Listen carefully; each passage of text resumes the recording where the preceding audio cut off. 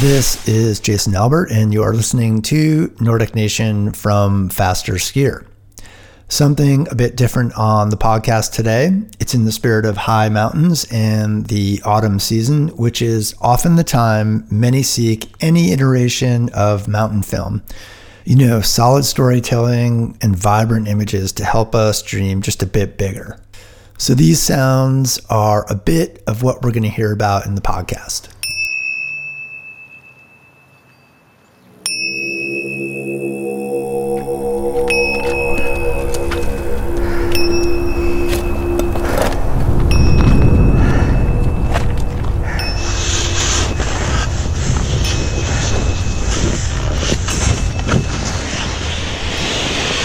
Some of you may have already watched Lhotse, a film featuring ski mountaineers Hilary Nelson and Jim Morrison as they complete a first descent down the steep and scratchy Lhotse Couloir in the Nepal Himalaya.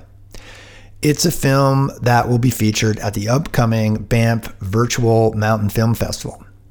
Let's just say the film has it all. A good tale to tell, lovely mountain backdrops, the thinnest of air, and two athletes in Nelson and Morrison living in the moment. With all this in mind, I followed my curiosity. I wanted to know more about who captured the footage and crafted the film. That led me to filmmakers Dutch Simpson and Nick Kalis. Both are spirited creatives who also happen to be mountain savvy. We spoke to Simpson and Kalis to learn about their experiences on the project and how they captured a now storied ski descent. We should note the scale of the climbing and ski expedition, which went down in September 2018, was by all measures minimalist. The typical climbing season on Everest, which is close to the summit of Lhotse, is in April and May. By September, these mountains are ghost towns by comparison. Okay, on to the interview. Let's do some brief intros here. I'm going to start with Dutch. So can you introduce yourself? What do you do and where are you right now? My name is Dutch Simpson. I'm a filmmaker based in Jackson, Wyoming. And what do you specialize in? We specialize in kind of the outdoor industry, adventure films. My perspective of looking at it is from a story aspect. So trying to find stories like adventure filmmaking is really beautiful, and like technology has pushed it so far, but it doesn't really mean anything if you don't have a story. So that's where I'm trying to focus my attention. Okay. And Nick, what's your background and where are you? So I'm based in Salt Lake City, Utah. Background is went to film school and then fell in love with the mountains and ended up never leaving. So I'm the same with Dutch. You know, it's like creating a visual story that just people can relate to on all different levels, which isn't that easy all the time. But yeah, I think there's a lot to be said about, you know, we can all make great visuals and shoot in the most beautiful light ever, but it doesn't do that much if there's not a story behind it.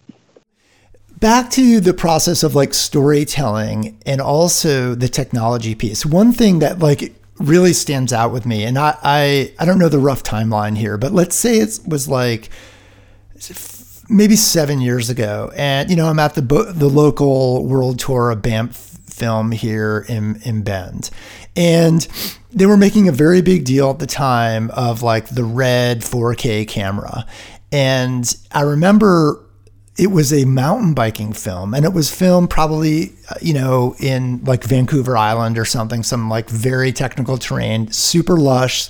So the greens were just like a complete, you know, it was very verdant, you know, I mean, the greens were popping out. But it simply was just like this mountain biker cruising down and great shots, like you said, lovely light, but no story. And I remember thinking to myself, okay, they have this amazing technology and everyone's going gaga over it, but give me like the traditional film, no high res, but great story. And I may have been an outlier at the time, but I'm kind of curious, you know, as young folks, how have you navigated that, you know, having this incredible tool and now it's 8K, I assume it's 8K. And, being able to take all these glamorous shots, but at the same time being mindful of like, you're a storyteller. I mean, I think that's like the filmmaker dilemma, at least in the outdoor world, of I really want to make this look pretty and beautiful and add like dynamic movement to shots.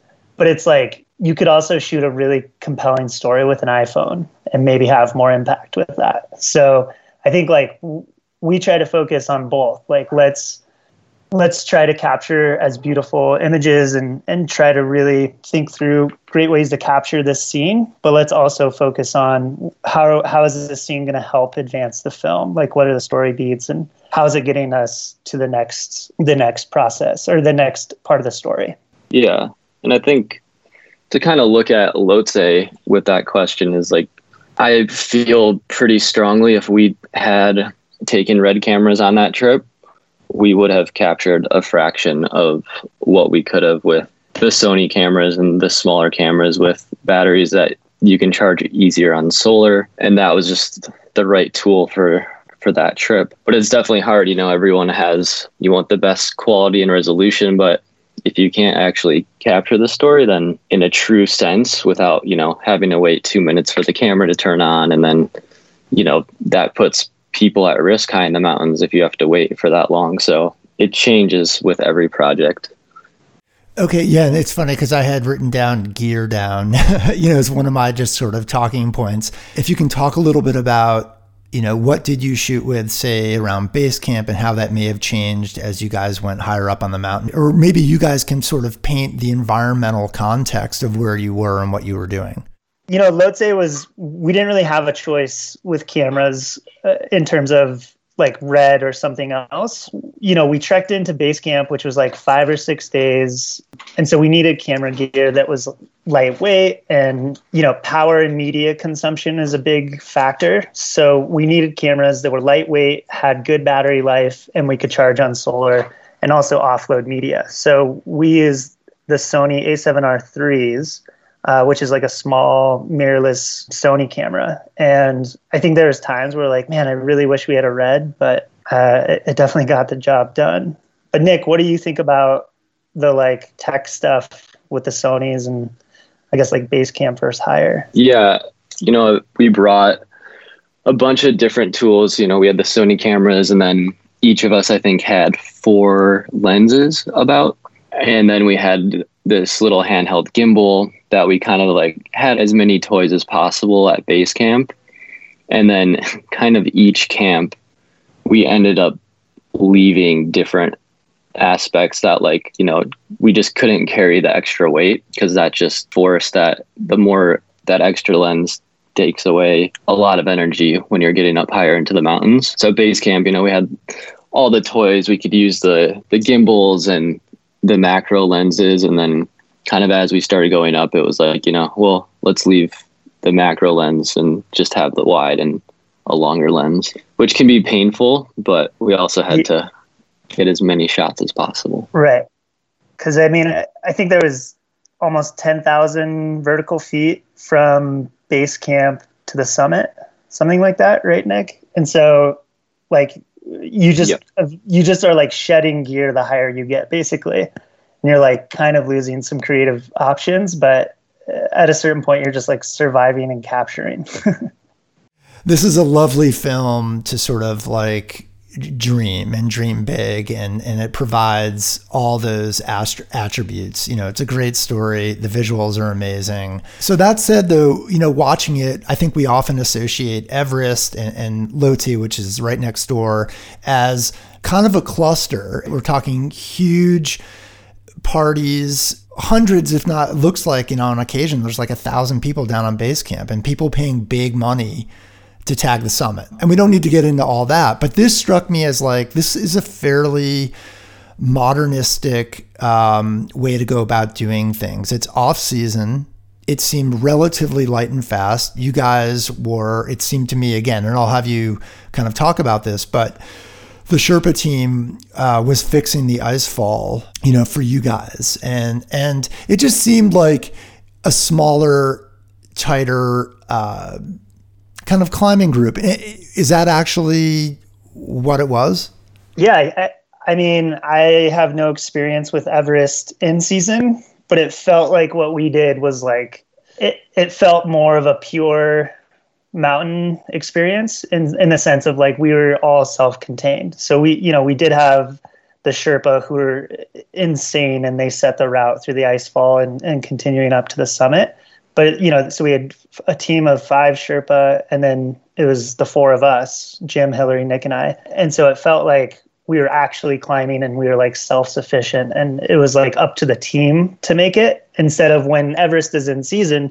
I mean, you have like a highway, you have people every day that are updating the route and, hundreds of people going through it and kind of everything we were going through fresh and we were setting things up as we went. So it is cheating with the Sherpa because they're just so powerful and fast and there's no way we could have done it without them. But I think having that like tight crew, it felt like a more purist environment, I'd say. I don't know, Nick, what do you think? Yeah, I think having, the infrastructure of thousands of people at base camp and way more Sherpa, there's a lot less stress, I think, because a lot more people are hiking through the icefall and up to Camp 2. It was really special because we were working really close with our Sherpa team, and I don't know if that's always the case. I think a lot of time there's a little bit more of a disconnect where it's like, the Sherpa go off and do their thing, and then it's ready for the other climbers to go. And with ours, it was kind of like day-to-day planning to make sure everything was going smooth and was going to be on time. Super special. Yeah, I have to say, there's obviously been, and recently, and I won't go into all the politics and calling anyone out, but there's been some sort of tension behind, there's been some high profile Everest films, K2 films, where the Sherpa haven't gotten due credit. And I have to say, one of the most profound pieces of the film for me is like that, the last closing minute when each Sherpa is profiled and they, in their own humble way, disclose, how many times they've summited certain or specific 8,000 meter peaks. I'm just curious, was that just something you guys were including that? Or I'm just curious, that last part of the film, how did that make it in and who decided that? Because it was a great move. I think the beginning of the trip, we were all just getting to know each other. And, Jim Morrison, he's like, all right, so this is Dutch and Nick. They have 0 Himalayan. Well, Nick had been to Nepal one time before in the high. But basically Jim was like, these guys know nothing. They haven't summited anything. So just keep an eye. And then we went around the group of Sherpa and they just kind of rattled off all of their summits. And that was like day 1 of meeting the whole crew. And we're like, okay, these guys are special and insane. And we got to figure out how to include them in the film. So that's how I think that moment was born with capturing their summits. But we were definitely like, how do we get them in more? Yeah. We wanted to have them in the film more. And we saw the excitement, we would be kind of hiking behind them and they would be running down, grabbing more stuff. And we saw their excitement. We were like, we wanted to put more of them in the film, but in 23 minutes, it's, stuff has to get cut. And that was just some of the most powerful moments we thought to put at the end. So, well, it resonates. So it's quite, wow. I love it. Well, how did that feel? I mean, it's interesting. I think of, and I know contextually, an 8,000 meter peak is much different than, a Burley ski descent in the Tetons. But that said, those mountain ranges are no joke. But what was that like being kind of the newbie all of a sudden? You're there for a job, but you're like, holy smokes. I mean, there's altitude, there's massive ice falls. It's a different context. What was that like for you guys kind of being thrown right into it? I mean, we found out about the trip 10 days before we left, which was like okay, we're doing this.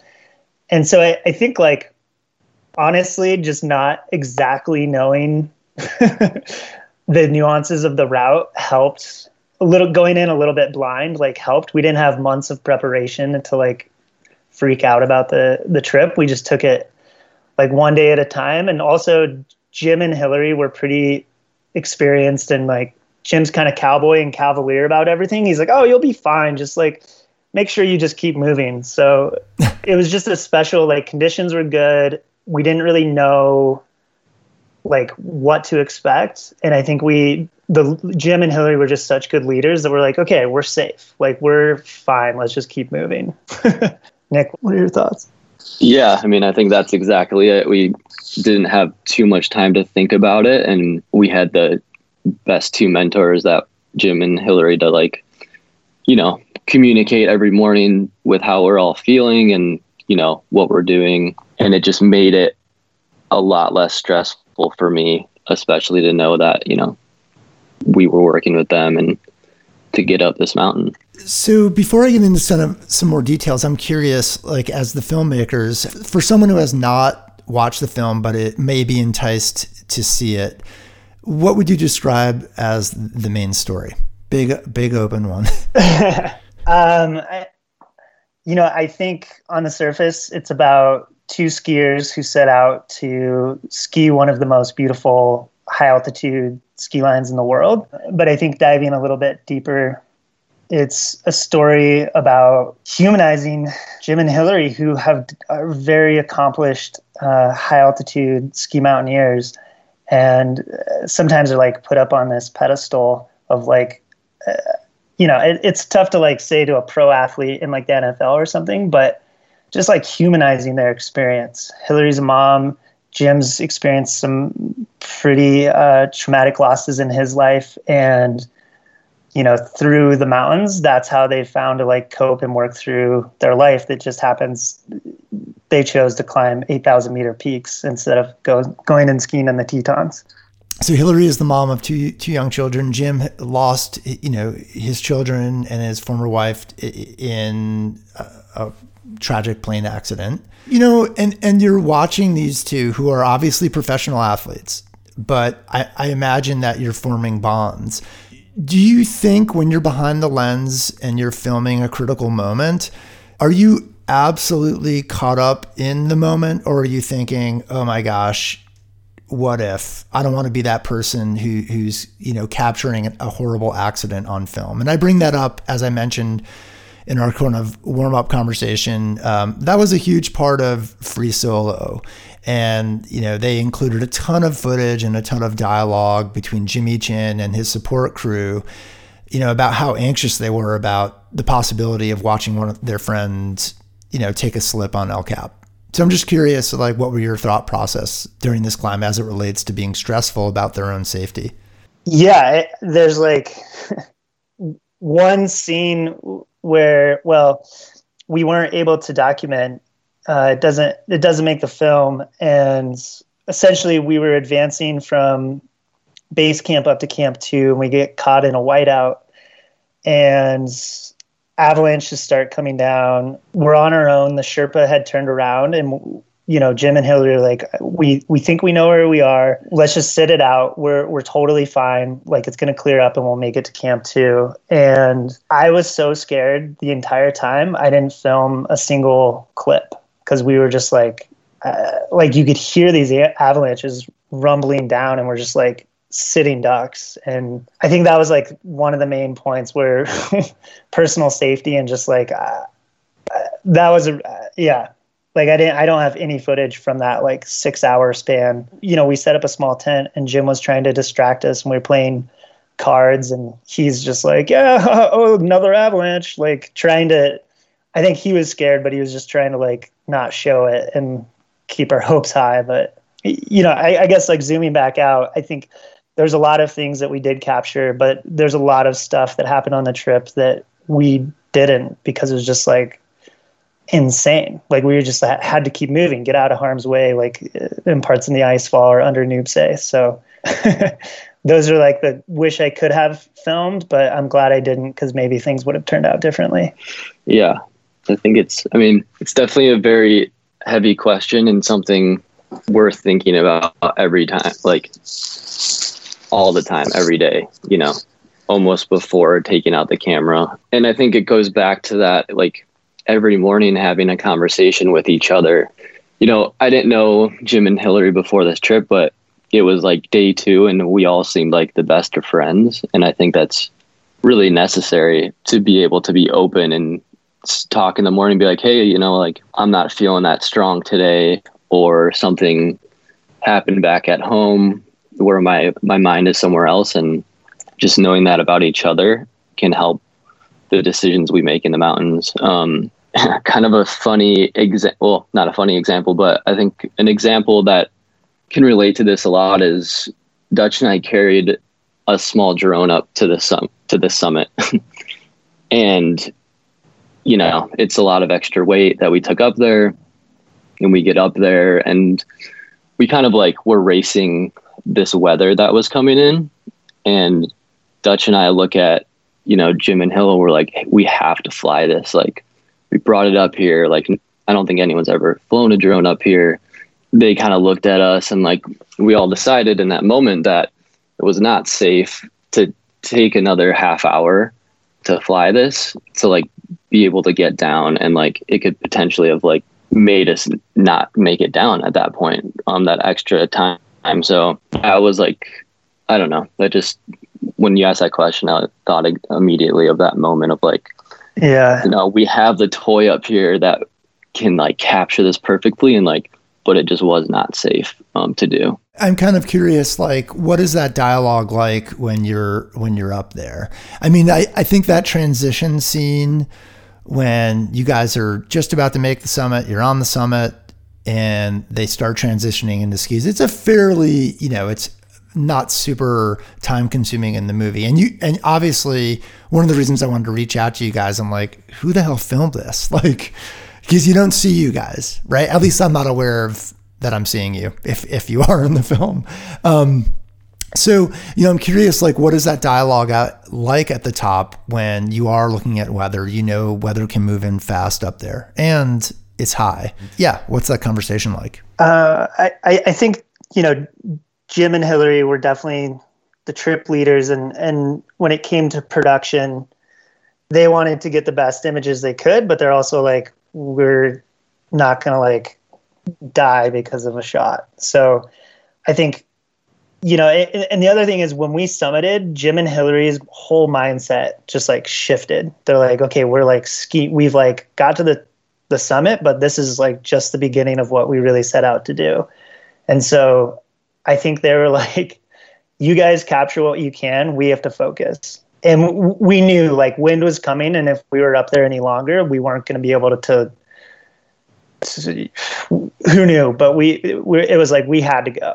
And so there wasn't really like, hey, can you guys go and get like this type of shot? It was just like survival filming, get what you can, and like, let's get the hell out of here. Did you even bring skis up yourselves? I mean, I know you guys are accomplished skiers, but this is a different situation. So we had to go through the ice fall a couple times. And after going through the ice fall the first time, we were like, nope, we're not bringing skis.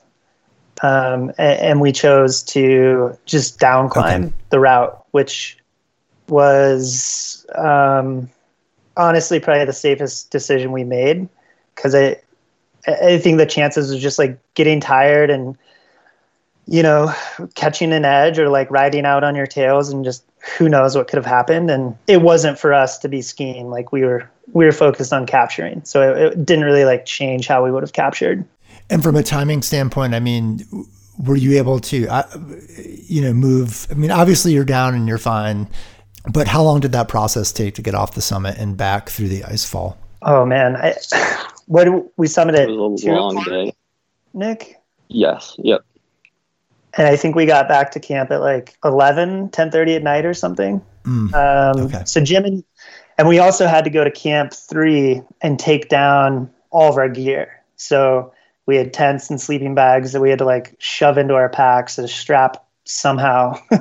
We focused on filming the couloir. And when we were out of the couloir at the bottom, Jim and Hillary skied the Lhotse face. And we just weren't able to keep up with them at that point, because it's just this scary, massive, icy thing. And they kind of cruised.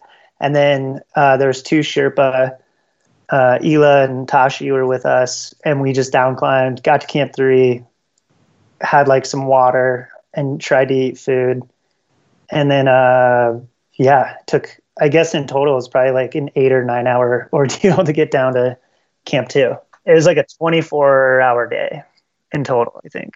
When you're capturing shots up high, did you guys descend into the couloir and then, it opens up into the face? Like, is that actually how you captured that footage? Yep. We did get some shots from the Lhotse face, which was actually, we had gone up to Camp 3 to acclimate and then went back down. And that was the first time so from Camp 3, they skied the Lhotse face, and we captured some skiing of the actual Lhotse face. Gotcha. And in the film, a little bit of movie magic, we put those shots in as if it was like the day. But on the actual summit day, we weren't able to keep up and film the whole route. I'm just kind of curious, like, what was that skiing like? If you were coming back home and having some beers with some friends and, they're asking you like, okay, yeah, we've skied off the Grand, how's it compare to that? Right. So take away there's obviously the altitude piece, which you can't really take away, but yeah, what were conditions like in the couloir and then out on the face? I would say like a pretty subpar day in the Tetons. There's like, it was just so extreme the way how quickly conditions would change. But there was like a giant slab up top. Nick, was that like right after the summit? The like big wind slab, and then it was like pretty punchy. So I think they were like kind of punching through a crust, and then like maybe they get up some POW like on the left side, and then they go into sheer ice on the right. And I don't know, I'd say it's like pretty standard ski mountaineering conditions of like, you're never always getting in it in POW. Yeah. Survival skiing, I would say, is like the best way to put it. Yeah, I think it's kind of just like every condition you could ask for. Yeah, just every condition. But I think the biggest difference of like skiing the Grand is it just keeps going. It was just like, seemed like it was never like, you were never going to get to like the flats or the glacier, I guess. Just like walking down, I was like, holy cow, this thing is massive. At least from my perspective in watching the film, it was a very unique situation. Small team, a tight team, very capable from, everyone involved. How does this set you up to move forward and to be like stoked on challenging yourselves both in the environment and with the filming challenge? I guess that's really my question. Like, what could be next? I mean, Lhotse definitely taught me that I don't want to go film on an 8,000 meter peak again. I think I'm like so grateful for that experience, and I'm glad that it turned out the way it did. But I think like looking forward, I think there's so many other mountain ranges and lines at maybe a little bit lower elevation that are equally as challenging and dramatic and beautiful, that might just like be a tiny bit safer. I guess like I'm not super hungry. Nick, you should talk. Nick went for another trip in Everest 6 months later. Yep. Yeah. So after this trip, we were obviously fired up, and just like the special experience it was to be there with this really small crew, no one else to experience it. Like not many people have. And we got home, and, it was still like amazed at how well this trip went. I got asked to go on a trip to climb Everest on the north side in Tibet. And I was like, yes, like this is I think I can do this. I enjoy the suffer, and also the opportunity to like capture images in these places that, you dream about seeing in Nat Geo growing up. And so, yeah, long story short, went on that trip, and it didn't end that well. I ended up in the hospital in the ICU with 3 blood clots for like 2 weeks. They got me in back China? to Kathmandu. Okay. Yeah. So then it was kind of this real, eye-opening experience of like, really need to like check kind of, my goals and how much you do put on the line to be in these areas and see the beauty and be with these amazing people and locals. But yeah, it's I'm not sure exactly where I'm going with this, but it's not made for everyone. And I think going back to Lotte, and what we did with the team we had and the camera gear we had is like tried to craft a story that like was like nothing else before. And for us to be able to do that is just it gives me a lot more ambition and motivation to go capture other stuff around the world, but it doesn't have to be an 8,000 meter peak. How old are you guys? Dutch, how old are you? I'm 33. Okay. And Nick? And I'm 32. Okay. So you guys are like, I have a 17-year-old boy. And so, we always joke that the frontal lobe doesn't I joke now. I'm like, it probably matures and is fully formed at like late 20s, but so, we all sort of, people that have a proclivity to kind of go out and want to adventure, right? You have to survive your 20s and then you get into your 30s and you're like, okay, what was that all about? And thinking about the bigger picture. Yeah, it's kind of interesting to hear you guys process that. Do you think you would have a different perspective if you had done this, say at 26? Probably. Yeah. I mean, I think that's a good point. I feel like when I was a little bit younger, I was so hungry and excited and kind of threw personal safety out the window. I was like, yeah, whatever, we'll be fine.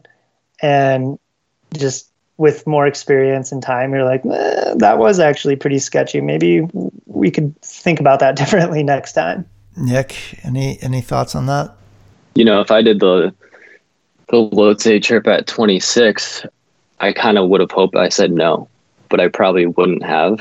And I don't know if I would have made it to the summit because I think I would have been too hungry and not have been able to relax and kind of sit back in some way. So, yeah, I think it was like a perfect time to do it. But yeah, it was just different, I think me being more hungry at 26, I probably would have burnt myself out. Okay.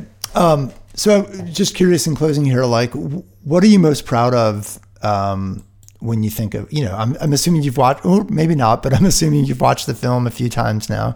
Yeah. What are you most proud of when it comes to like, both the production value and just sort of the end product? Oh, man, that's a tough one. I think it was like a good, like overcoming of self-doubt because at least for me, I think when we got home, they're like, well, how's the footage look? Like, do you think you could make a film out of this? And I was just like, I don't know. Like, I don't really know what we have. Like, maybe we have a 5-minute short. And then, through the process of editing, I think our first string out was like 45 minutes or something. And we're like, oh, okay. Like just like the whole process was like a really, I don't know, like overcoming the self-doubt of like, oh, my shots weren't good enough because I know that was out of focus and like whatever, just because of such extreme conditions. And I think coming home with a film that ultimately came into 23 minutes, like I think just like as a whole, working with Nick, like really proud of how we worked together to come home with what we did. And like, I don't know where I'm going, but I think to add to that is like to be just very open. The main objective of us going over there was to mainly shoot photos, and they knew that we had a video background, so they were like, yeah, we'll shoot some video also, because if they didn't ski this film, I don't think anything would have, like, the film wouldn't have been made, I don't believe. Yeah. In Dutch, correct me if I'm wrong, but so it was kind of always this thing of like, go over there, shoot some photos, get as far as you can, but we're not making a film. And then the trip went really well and they succeeded to ski down. So like, we're like, holy cow, we hope we shot enough, like to put something together.